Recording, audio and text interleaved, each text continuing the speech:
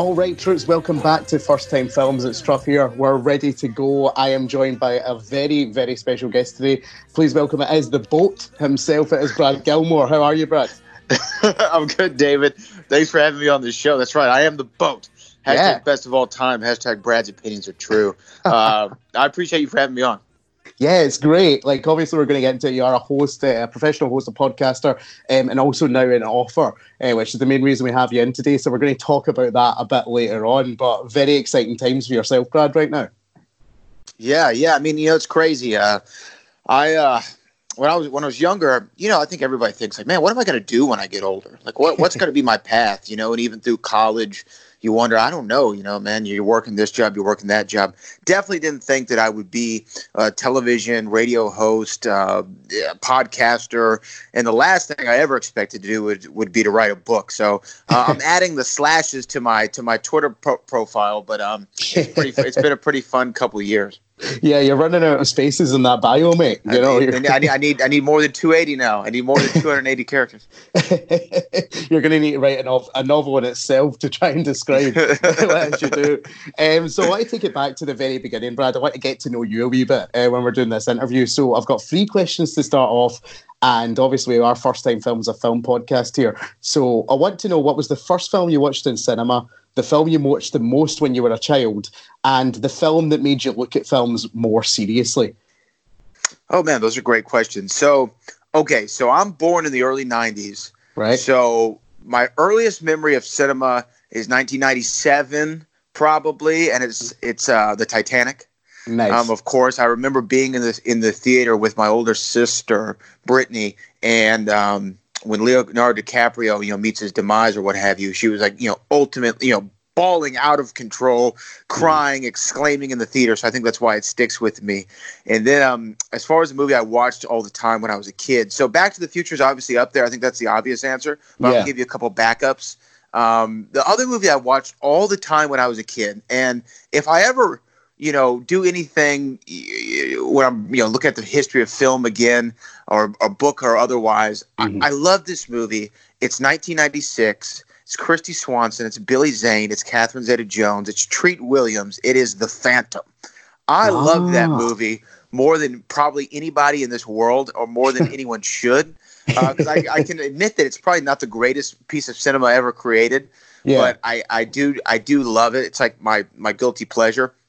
And then as far as the movie that made me look at film more seriously, which is a great question. There's 2 that pop out in my mind. I went to the theater, I think 3 or 4 times, and saw James Mangold's Walk the Line, the story about Johnny Cash. And I think that was 2003 as well. And it was one of those movies to where, I'm from the South in the United States. I'm from the great state of Texas. And we take our country music pretty seriously. So Johnny Cash was somebody I grew up with my entire life. And so to see his story told in such a brilliant way by James Mangold, I really enjoyed. And then the other one was, Martin Scorsese, The Departed. Nice. When I saw The Departed, I was like, this is how you tell a story. This is how you have a beginning, a middle, an end, twists, turns along the way. You have Jack Nicholson, Mark Wahlberg, Leo, Matt Damon, Alec Baldwin, just a phenomenally talented cast. And, it was great to see Marty finally win the Oscar for that one. So those would be my answers for those questions.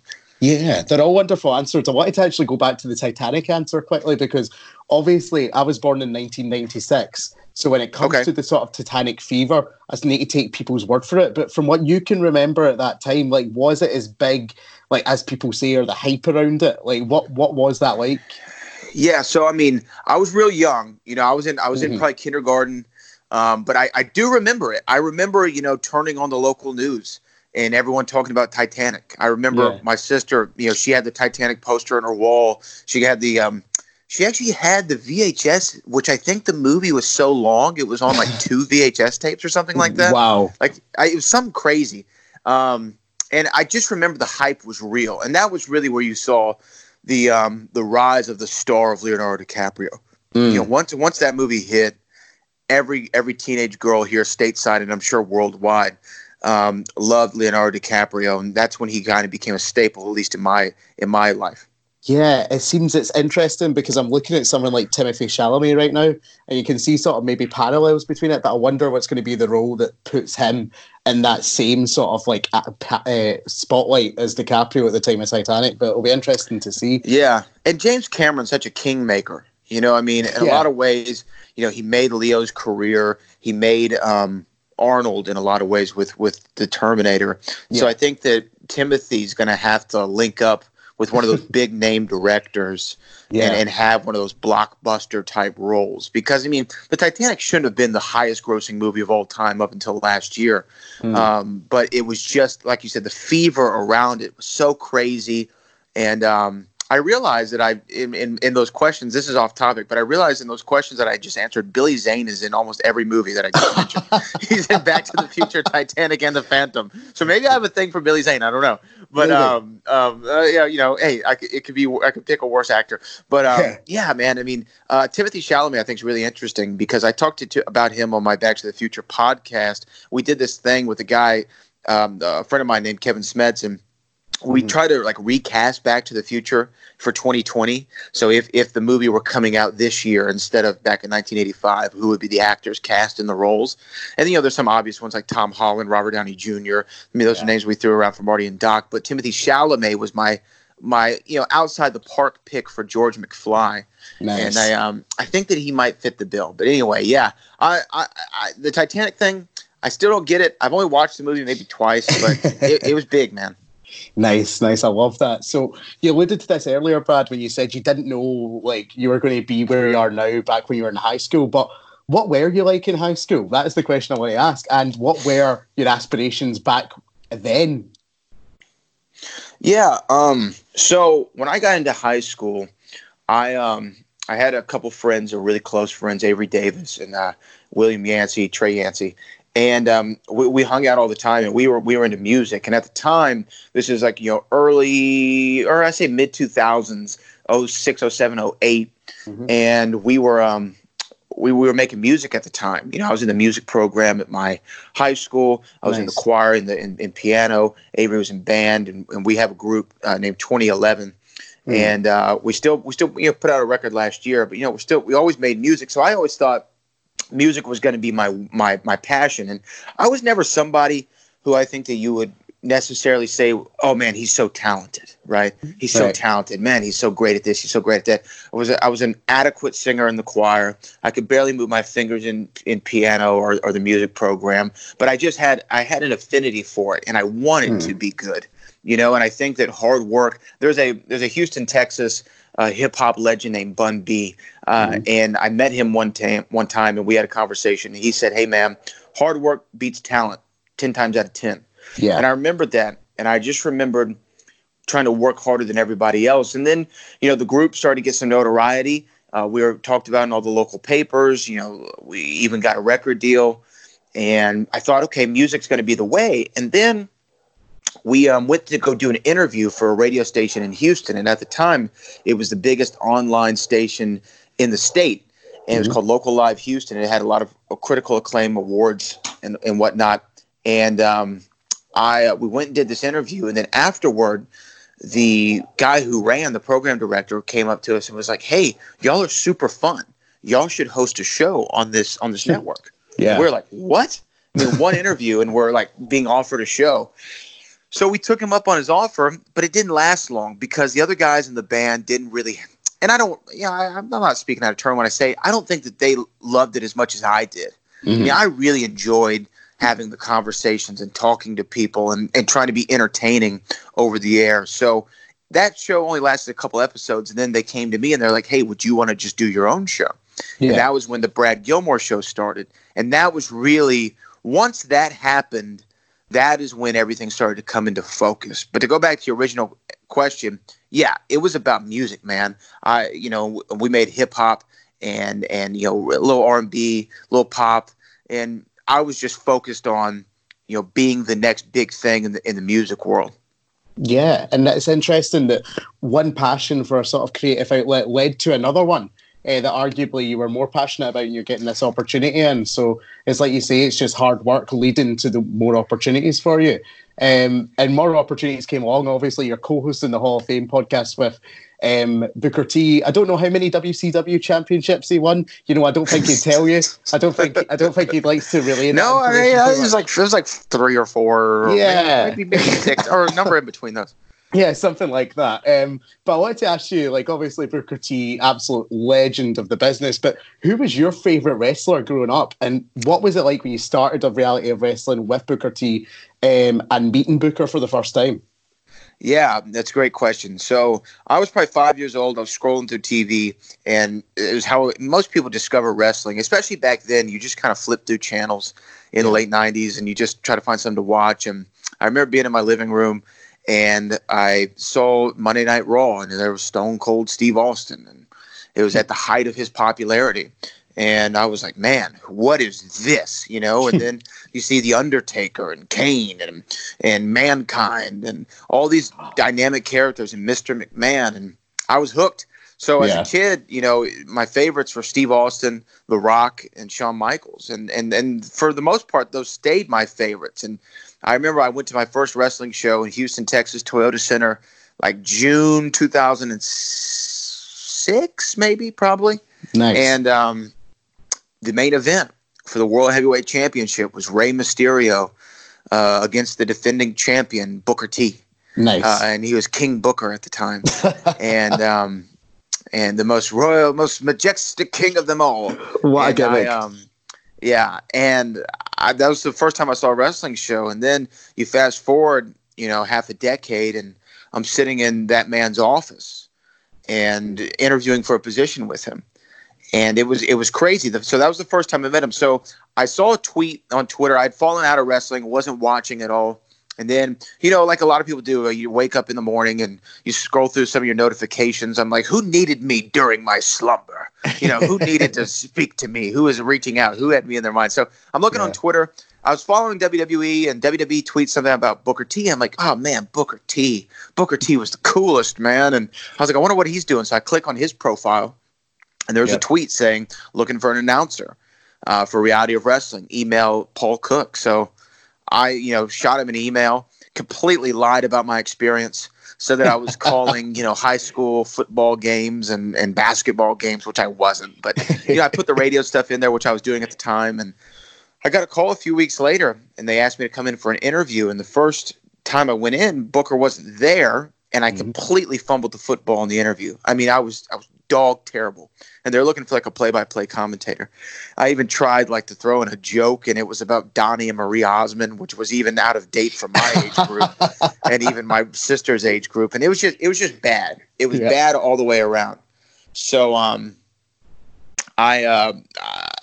thought, man, I really messed that up. And then went home, was upset about it. And then I got a call the next day from that Paul Cook who used to run the gym, and he said, hey, our ring announcer got strep throat. Oh. And have you ever done ring announcing? And I'm like, yeah, of course. Of course I've done ring announcing. Never done it before in my life.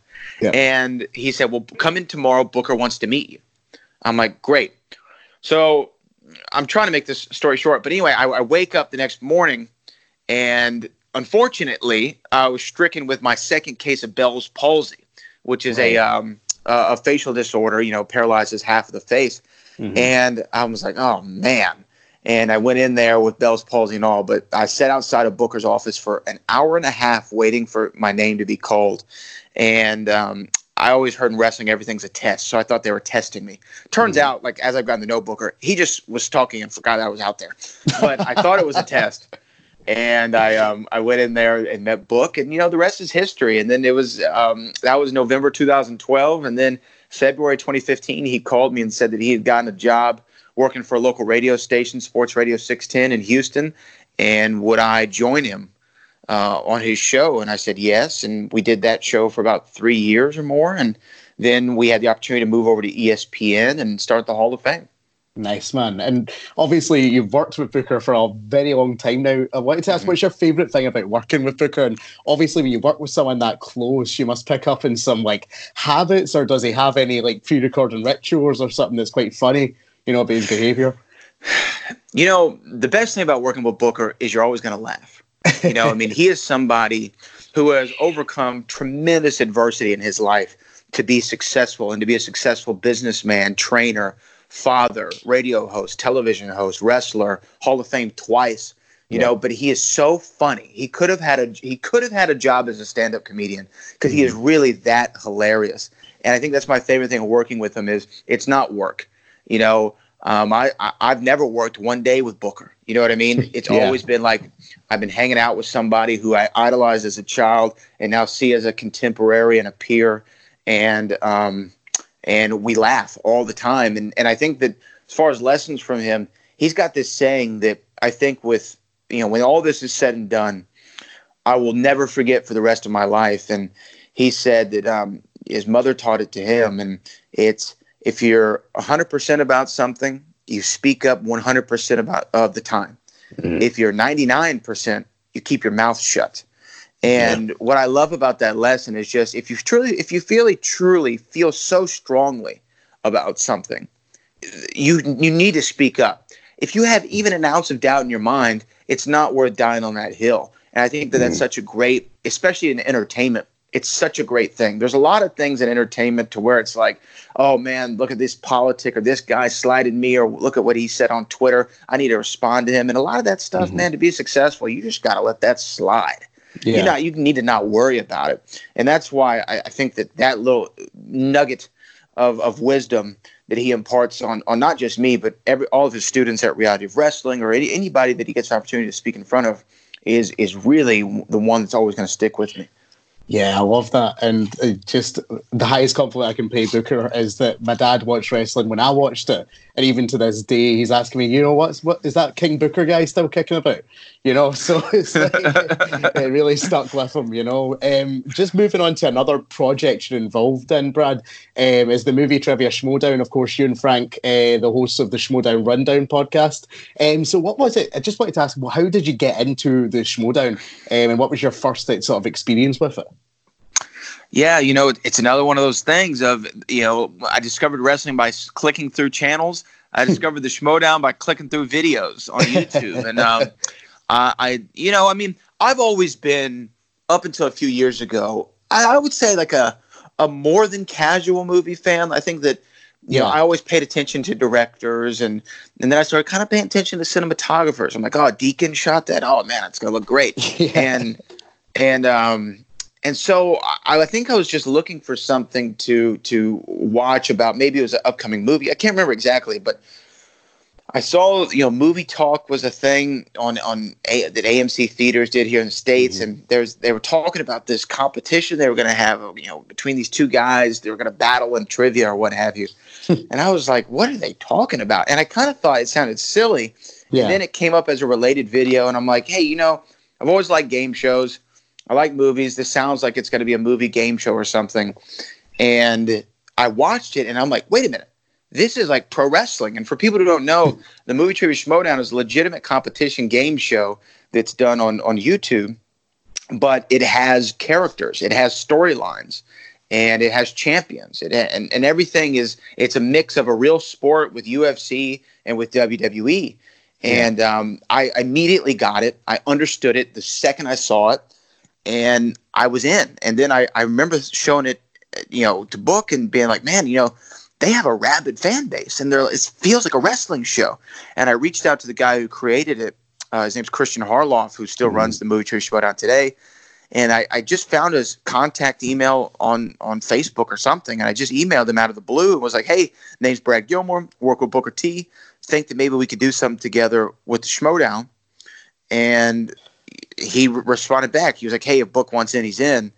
And I'm sure Christian, when he saw it, he's like, who the hell is this guy? He's saying he's got Booker. He probably doesn't know Booker T at all. Yeah. But whatever, right?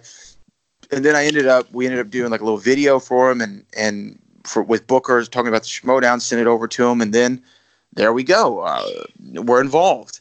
Yeah. And I didn't do anything except for help produce the segments for Booker to be on their show. And then they have this after show called the Schmodown Rundown that was with these three guys, Aaron, Frank, and Brian. And I think one of them couldn't make the show that week, so they DM'd me and they were like, "Hey, can you come on the show as a guest or something?" And I was like, "Yeah, sure." So I went and did it, and then next thing you know, Christian, one of the hosts leaves, and Christian Harloff calls me. He's like, "Hey, Aaron Turner's leaving the show. I know you only did one guest appearance, but I think you'd be the perfect host." Nice. And I'm like, "Let's do it." And then that has led me on another huge journey. I mean, I'm talking to you a couple of days after I just got back from Atlanta, Georgia, doing a sold-out show, about 450 people strong in Atlanta, hosting the Movie Trivia Schmoedown. And, it's taken me to New York twice, to Los Angeles. I mean, all around. I mean, even here in Houston, we've done one event. We're having another one in April 25th here in Houston at the Booker T. World Gym Arena, the home of Reality of Wrestling. So it's been crazy, and I love doing the show. It's definitely a niche audience, but it's growing as a sport. And I think with the rise of esports and stuff like that, we're going to see the Movie Trivia Schmoedown, be larger than anybody could have ever dreamed of. I love that. And obviously you're just back from Atlanta. Of course, it's Dan Murrell, Ben Bateman, the greatest of all time versus the greatest right now, I believe was the billing for that. Just to pull back the curtain on that live event, what is it like on, game day? What's Christian's sort of demeanour like? And was there any funny stories from any of the competitors coming out of Atlanta? Well, yeah, there's definitely funny stories because when I got my travel information, I looked at my hotel reservation. I saw I was rooming with a guy named Tom Dagnino. Oh, geez. Bobby Gucci. You sound like you're familiar. Yes, Finstock. Finstock. He's definitely a dynamic character. And so just being in sharing a room with him for 2 nights definitely lent itself to some funny stories. But I'll tell you what, man. This is the thing about the Schmoedown that's so crazy, is that people don't realize, it's a movie trivia game show. This is serious to the competitors. They take it very seriously. I was at a dinner the night before with Christian, Ben Bateman, who is the current champion at the time, and Roxy Stryer, and we talked about was Schmoedown, and Ben was kind of telling me his study strategies and what categories he was looking at, and then the game day, we're all riding over there in the same van, and Ben and Dan are in the same vehicle riding over there. Oof. And then we're all in this small little elevator. And they were, it's not like there was any like friction, but there's tension because they're battling in the main event. Yeah. And then they had to even go to their own separate rooms. Christian's running around like crazy that day, and it's a wild atmosphere. And then when the main event came, I watched it actually in the crowd with Dan Murrell's mother. I was sitting next to her in the crowd watching it. And then when it got into the sudden death round, I went up there, on side stage to get ready for my interviews. But I'll tell you, man, there's really nothing like it. And I've done wrestling. I've done, music shows. I've hosted anything you could think of. I've pretty much hosted it, from crawfish boils to fashion shows to, charity basketball games to everything. The Schmoedown has a really unique energy and such a passionate fan base who travel. I mean, a lot of these people who are in the crowd, they're not even from Atlanta. They're from all over the place. They travel just to come to the shows. I remember when we did our show here in Houston, there are people who flew in from Finland all the way to Houston, Texas, just to watch the Movie Trivia Schmoedown. So, man, it was crazy on game day, and I can't wait for the public to see this match as a whole, which I think it should be available for most people now on YouTube. It was the greatest match of all time. And to be in the building for that and to have anything to do with it, even my small part of just talking to the competitors right afterward, it was really a piece of history. Nice, man. I love it. And I can't wait to watch that match myself. But I want to get in, Brad, to the main event of the evening, so where you have written a book, and it's called Back to the Future, a celebration of the greatest time travel story ever told. Just to start us off right, what can people expect? A blurb, a sort of summary. What can they expect when they pick up your book and start to read it?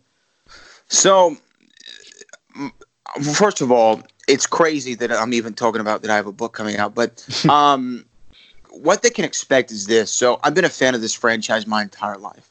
Mm-hmm. There's not been one year that's passed that I haven't watched these movies multiple times in that year. From the moment I discovered them in the early 2000s. And I think that what a fan can expect, or anybody interested in the book can expect, is a fan's love for what I believe to be the greatest original pure trilogy of all time. Mm-hmm. I think that there's been no other trilogy out there that has stayed just 3 movies in that universe. Star Wars now has 10 or 11 films. Yeah. Indiana Jones is working on their 5th one. Jurassic Park has more movies. The only other pure trilogy is The Godfather, and let's be honest, Godfather Part 3 kind of takes a nosedive. So I think it's the greatest pure trilogy of all time, and I think that the fan can expect to learn background information, to learn things about the movies that they actually never knew, read my own theories. My favorite chapter in the book is chapter 5. It's called American Time Story, Old Man Biff, and it talks about this deleted scene that's in the movie, and it's not in the movie. A deleted scene from Back to the Future 2, where Biff disappears after he gives himself the almanac, and I think it's such an important, pivotal scene. Boom, wrote a whole chapter about it. Stuff like that, and the book's broken up into 3 parts, just as the movies are. And I think that it's also one of those where you can flip around. It's not so chronological, I think that Cassine Gaines did a great book about the making of the entire trilogy. And I was like, people know this. If you want to know about the all the detailed background information, you can go get Cassine Gaines' book. Yeah. Mine definitely has background information. I'm not saying that it doesn't. I mean, I talk about how the movies came about, the relationship between the 2 Bobs, where Steven Spielberg fits in, and all that in part 1. But then part 2 and 3, I talk about the animated series. I talk about how that came about, because not a lot of people know about the animated series, the people who voiced the characters, the episodes. What about Back to the Future, the ride? What about the comic books? What about the future of Back to the Future? I talk about all those things, and I think that's where the book's going to resonate with the fans, because if you've seen the movies, you've seen the movies, you know them, you love them, and a lot of the information that I tell you about the making of, you probably already know. That's why I wanted to have these theories. I wanted to rank the best looks of the DeLorean. I wanted to rank my favorite friends in time. So I have 2 chapters called The Almanac, where I talk about Doc's inventions, how the DeLorean looks. I talk about all the side characters and which ones were the best, which ones were the worst, stuff like that, and that's where I think people are going to really connect with this book, is they can tell it's for fans from a fan. And I think by listening to you, you can hear the enthusiasm radiating off you, Brad. You've sold me. I'll be picking up a copy on Amazon. I hope everyone listening also gets on and orders this book. But what was the moment, though? Because obviously, I've had ideas in the past, oh, that would be a great book or something like that. But when was the sort of pinpoint moment where you decided, I am going to go and I'm going to start writing this Back to the Future book? So it was 2015. It was the year that Marty and Doc traveled in the future, and it was probably around April. And I was like, man, this is the year. We're in 2015. This is so crazy. I watched Back to the Future 2, January 1st. I'm like, it's crazy that we're here. And I was like, there's got to be a Back to the Future podcast out there. Because at the time, I was listening to a podcast called Signcast, which was about all 180 episodes of Seinfeld. And I was like, okay, if there's a podcast about Seinfeld, there's got to be a podcast about Back to the Future. Boom, pull up the App Store, or the Apple Podcast Store, looking for Back to the Future. There's nothing. I mean, there's a couple episodes reviewing the movies, but nothing dedicated solely to Back to the Future. Mm-hmm. And I was like, that's crazy, man. I wish there was a Back to the Future podcast. And then I was like, wait a minute. What if I did a Back to the Future podcast? I mean, there's not one out there. I might as well do it. And that's when I started the Back to the Future, the podcast. And I talked to Cassine Gaines, who I just mentioned, who wrote a book. Jason Aaron, who directed a documentary about Back to the Future, Jeffrey Wiseman, who played George McFly in parts 2 and 3, Claudia Wells, who played Jennifer Parker in the first movie. I talked to all these people, and everyone was really receptive about it. So that podcast kept growing. We're actually currently on our 6th season. And I talked to Crispin Glover. I went to the DeLorean headquarters and got to meet the owner of DeLorean and get a personal tour from him and sit in a time machine and all these things. So anyway, those were going on, and then during the movie Trivia Schmodown, there's a guy named Ken Napzok. And Ken Napzok is the pit boss. He's a great human being. Love Ken. He wrote a book about Star Wars called Why We Love Star Wars, which was great. And I was like, man, this is so awesome that Ken has a book. And I was reading it. And I was like, I feel like I could do this for Back to the Future. And then, some contacts were made. And I actually talked to the same publishing company that published Ken's book.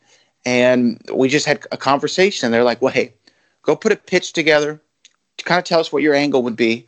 And, we'll kind of crunch some numbers. We'll talk amongst ourselves and we'll get back to you. So I submit the pitch, didn't really think a lot about it. And then they came back and they said, hey, we want you to write this book. And that was the moment that I was like, oh, crap. I got to write a book. This is real. How am I going to do this? How am I going to do this? And at the time, so get this, at the time, I'm working on the radio show 3 nights a week, right? Reality wrestling tapings, Schmodown Rundown, doing the Back to the Future the podcast. I'm taking 17 hours of courses at my university, trying to wrap up my degree plan, and trying to hold down the fort with my girlfriend at the time, making sure that everything's squared away with that, and doing all kinds of odd jobs on the side. So I was busy at the time, and then I said, might as well throw a book in there as well. And so it was definitely a hectic 4 or 5 months, or probably 6 months that I actually completely took writing that book. And it was probably a year from the first discussions to it going to the printer. So it was one of the worst creative processes I've ever had in my life, because I'm used to talking, right? I'm used to turn the mics on, let's go. Yeah. I'm not used to sitting in a room by myself with my eyes staring at a bright screen, typing thousands of words a day. Yeah. It was really difficult. It was tough. And I knew it was going to be hard. I didn't think it was going to be that difficult and painstaking. And, and it's not like I wrote Moby Dick or The Great Gatsby here. I mean, I wrote, nowhere near that amount of words for it, but I still thought, man, this is a terrible, terrible, painstaking process. And when I hit the last period and wrote the end at the end of the book, I was like, thank the Lord, hallelujah, that I am done with this. And I'm now, but then afterward, it's so funny. It's so funny, David, because as soon as I was done and I sent it, I'm off. I'm like, man. And then I'm like, hey, I got an idea for another book.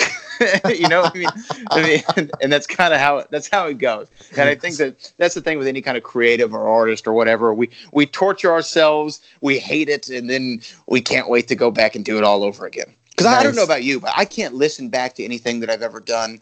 I can't watch any episodes of Reality of Wrestling or the Schmodown or Schmodown Rundown. Yeah. I can't go listen to old I can't do it because I'm so self-critical. I think it comes from making music. I would record the verse over and over and over and over and over again because I wanted it to be perfect. And I think I learned, man, it's never going to be. You got to just turn it in and leave it as it is. Yeah. And I think that it's one of those processes as a creator. You hate everything that you do, and then you can't wait to do it all over again. I know, it's very masochistic, isn't it? It's like Edna Mode said, I never look back, darling. I've just it distracts from the now, I think is the quote she says. It's incredible. So I completely agree with you. The question, you say you allude to the future of Back to the Future in your book. Just to ask your opinion, one-on-one, do you think we'll ever see another Back to the Future film, whether that takes the form of another sequel or a remake of the original? Okay, so I think I have two answers to this question. Mm-hmm. The first is, do I ever think that we're going to see one? It's possible, but not for a long time. Right. I think that Bob Gale, who's the mind behind Back to the Future, who had the germ of the idea for the movie and helped write all three of them, and he's a co-creator of the franchise along with Robert Zemeckis. He has been very vocal about never being a Back to the Future 4 or a reboot or a remake or anything of the sort. He likened it to prostitution, and he said, "Over my dead body." So I think that as long as Bob and Bob are around, we're not going to see it. And I think that even after they go, I think that out of respect to them, they can't do it. Right. Movie studios, they're probably going to do it. But so do I think that we'll see one? It's possible.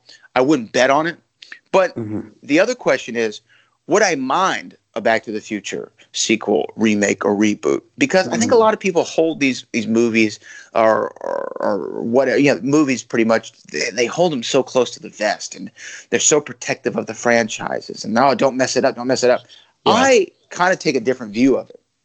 To me, if they go out and they make a Back to the Future remake or reboot or sequel, and I go see it, and it's awesome, dude, we got more Back to the Future to talk about. That's the coolest thing ever. This is my favorite movie of all time, and we got more of it now. That's awesome. You've got a new book. You know, I can do a limited release or a special edition. Yeah. But if I go out and I see it and it sucks, well, okay, I never have to watch it again. I don't understand what the big problem is, and I take actually heat from people in the Back to the Future fan community for holding that opinion. Now, people blow me up on Twitter all the time, but I'm like, I'm not rooting for it. I'm not saying go make another one right now. I'm just saying if they did, I would be open to it. I'd be receptive to it. I'd go and watch it. I'd check it out. If it's good, great. If it's not, I never watch it again. It's what happened with me with the Ghostbusters movie. I love Ghostbusters 1 and 2. They did the all-female one, Ghostbusters Answer the Call. It sucked. Didn't like it. Thought it was terrible. Never watching it again. And then when I saw Ghostbusters come on TV, I realized, hey, that movie didn't take away from my love of Ghostbusters at all. I still love it as much as I did before. So why would I protest to them making another one? If it's good, it's good. If it's not, it's not. It's a struggle. It reminds me of the Scream 5 situation that's sort of going on right now. Obviously, they've announced that a Scream 5 is taking place in some shape or form, but it's the first one without Wes Craven. So I wonder whether it's just the backlash to the original creative team, you know, not being involved in a series that's had that through line, you know, from start to end. You know, I don't know. No, I get it. And I even felt similar to like when they did Jumanji and it didn't have Robin Williams in it. I'm like, how are you going to do Jumanji without Robin Williams? And then I went and saw it. And I'm like, hey, this movie was fun. I liked it. I like The Rock. I like Kevin Hart. I like Jack Black. I like Karen Gillan. I can get behind this. I love Karen Gillan. Most Great recent Scotswoman. Hey, man, brother. But you know, I understand the concerns. I'm just not somebody who's going to just say no just for the sake of saying no. Don't touch my childhood or don't ruin the franchise, because I really don't think that you can. I mean, a lot of people don't like Indiana Jones, Kingdom of the Crystal Skull, but they still love Raiders. They still love Last Crusade. So it doesn't really change your opinion of it. And by the way, I think that Kingdom of the Crystal Skull gets way more hate than it deserves. Actually kind of a fun movie, and I like it better than Temple of Doom. But again, that's a controversial opinion that I hold, that no one else. Yeah, I've only seen that movie like once when I was 10, and I just remember the bit at the end with her skull blowing up, and I thought that was cool when I was like 10. You know, so I've not revisited it since to see if I'll look at it more critically. But it's interesting, this discussion about, you know, canon and the way fans receive it. But, you know, Brad, I'll let you go for the night, but I do have 3 final quickfire questions before we let you go tonight, and it's a prediction for the end of 2020. Who will be the WWE champion at the end of the year? Who will be the Movie Trivia Schmoedown singles champion? And what will be the highest grossing film of 2020? Oh, good Lord. Okay. Who will be the WWE champion by the end of 2020? The WWE champion by the end of 2020. Well, I tell you what, I know in April, y'all going to be pretty happy over there because Drew McIntyre, who's a Scot, he's going to win that WWE championship at WrestleMania. I'm 99% sure. I'm 99% sure. And I think he'll be the first European. No. Sheamus was an Irish-born champion. But he'll be like one of the first Scot, for sure, to win the WWE championship. Well, you know, one of the first Europeans, one of the first 2, I guess. And then as far as at the end of the year, the thing about wrestling is it's so volatile. And it's it varies from month to month. So it's hard to project that. I would have never thought Bill Goldberg would be walking into WrestleMania with the Universal Championship. So it's difficult. It's difficult for me to say, but you know, I'd say put it on Drew and leave it on him. You know, let him run with it. Let him run with it into the Royal Rumble. See what happens. I like that answer. And then as far as the singles champion, the Movie Trivia Schmoedown, Dan Murrell or Ben Bateman, they're both quality choices to pick. I think that I'm going to go Ben Bateman, actually. He's going to be the champion by the end of the year. Nice. You have a lot of events between now and then. He's a guy who strategizes. He's great at the tournaments. The Ultimate Schmoedown tournament, he did go all the way last year. There's no reason I think that he couldn't do it again.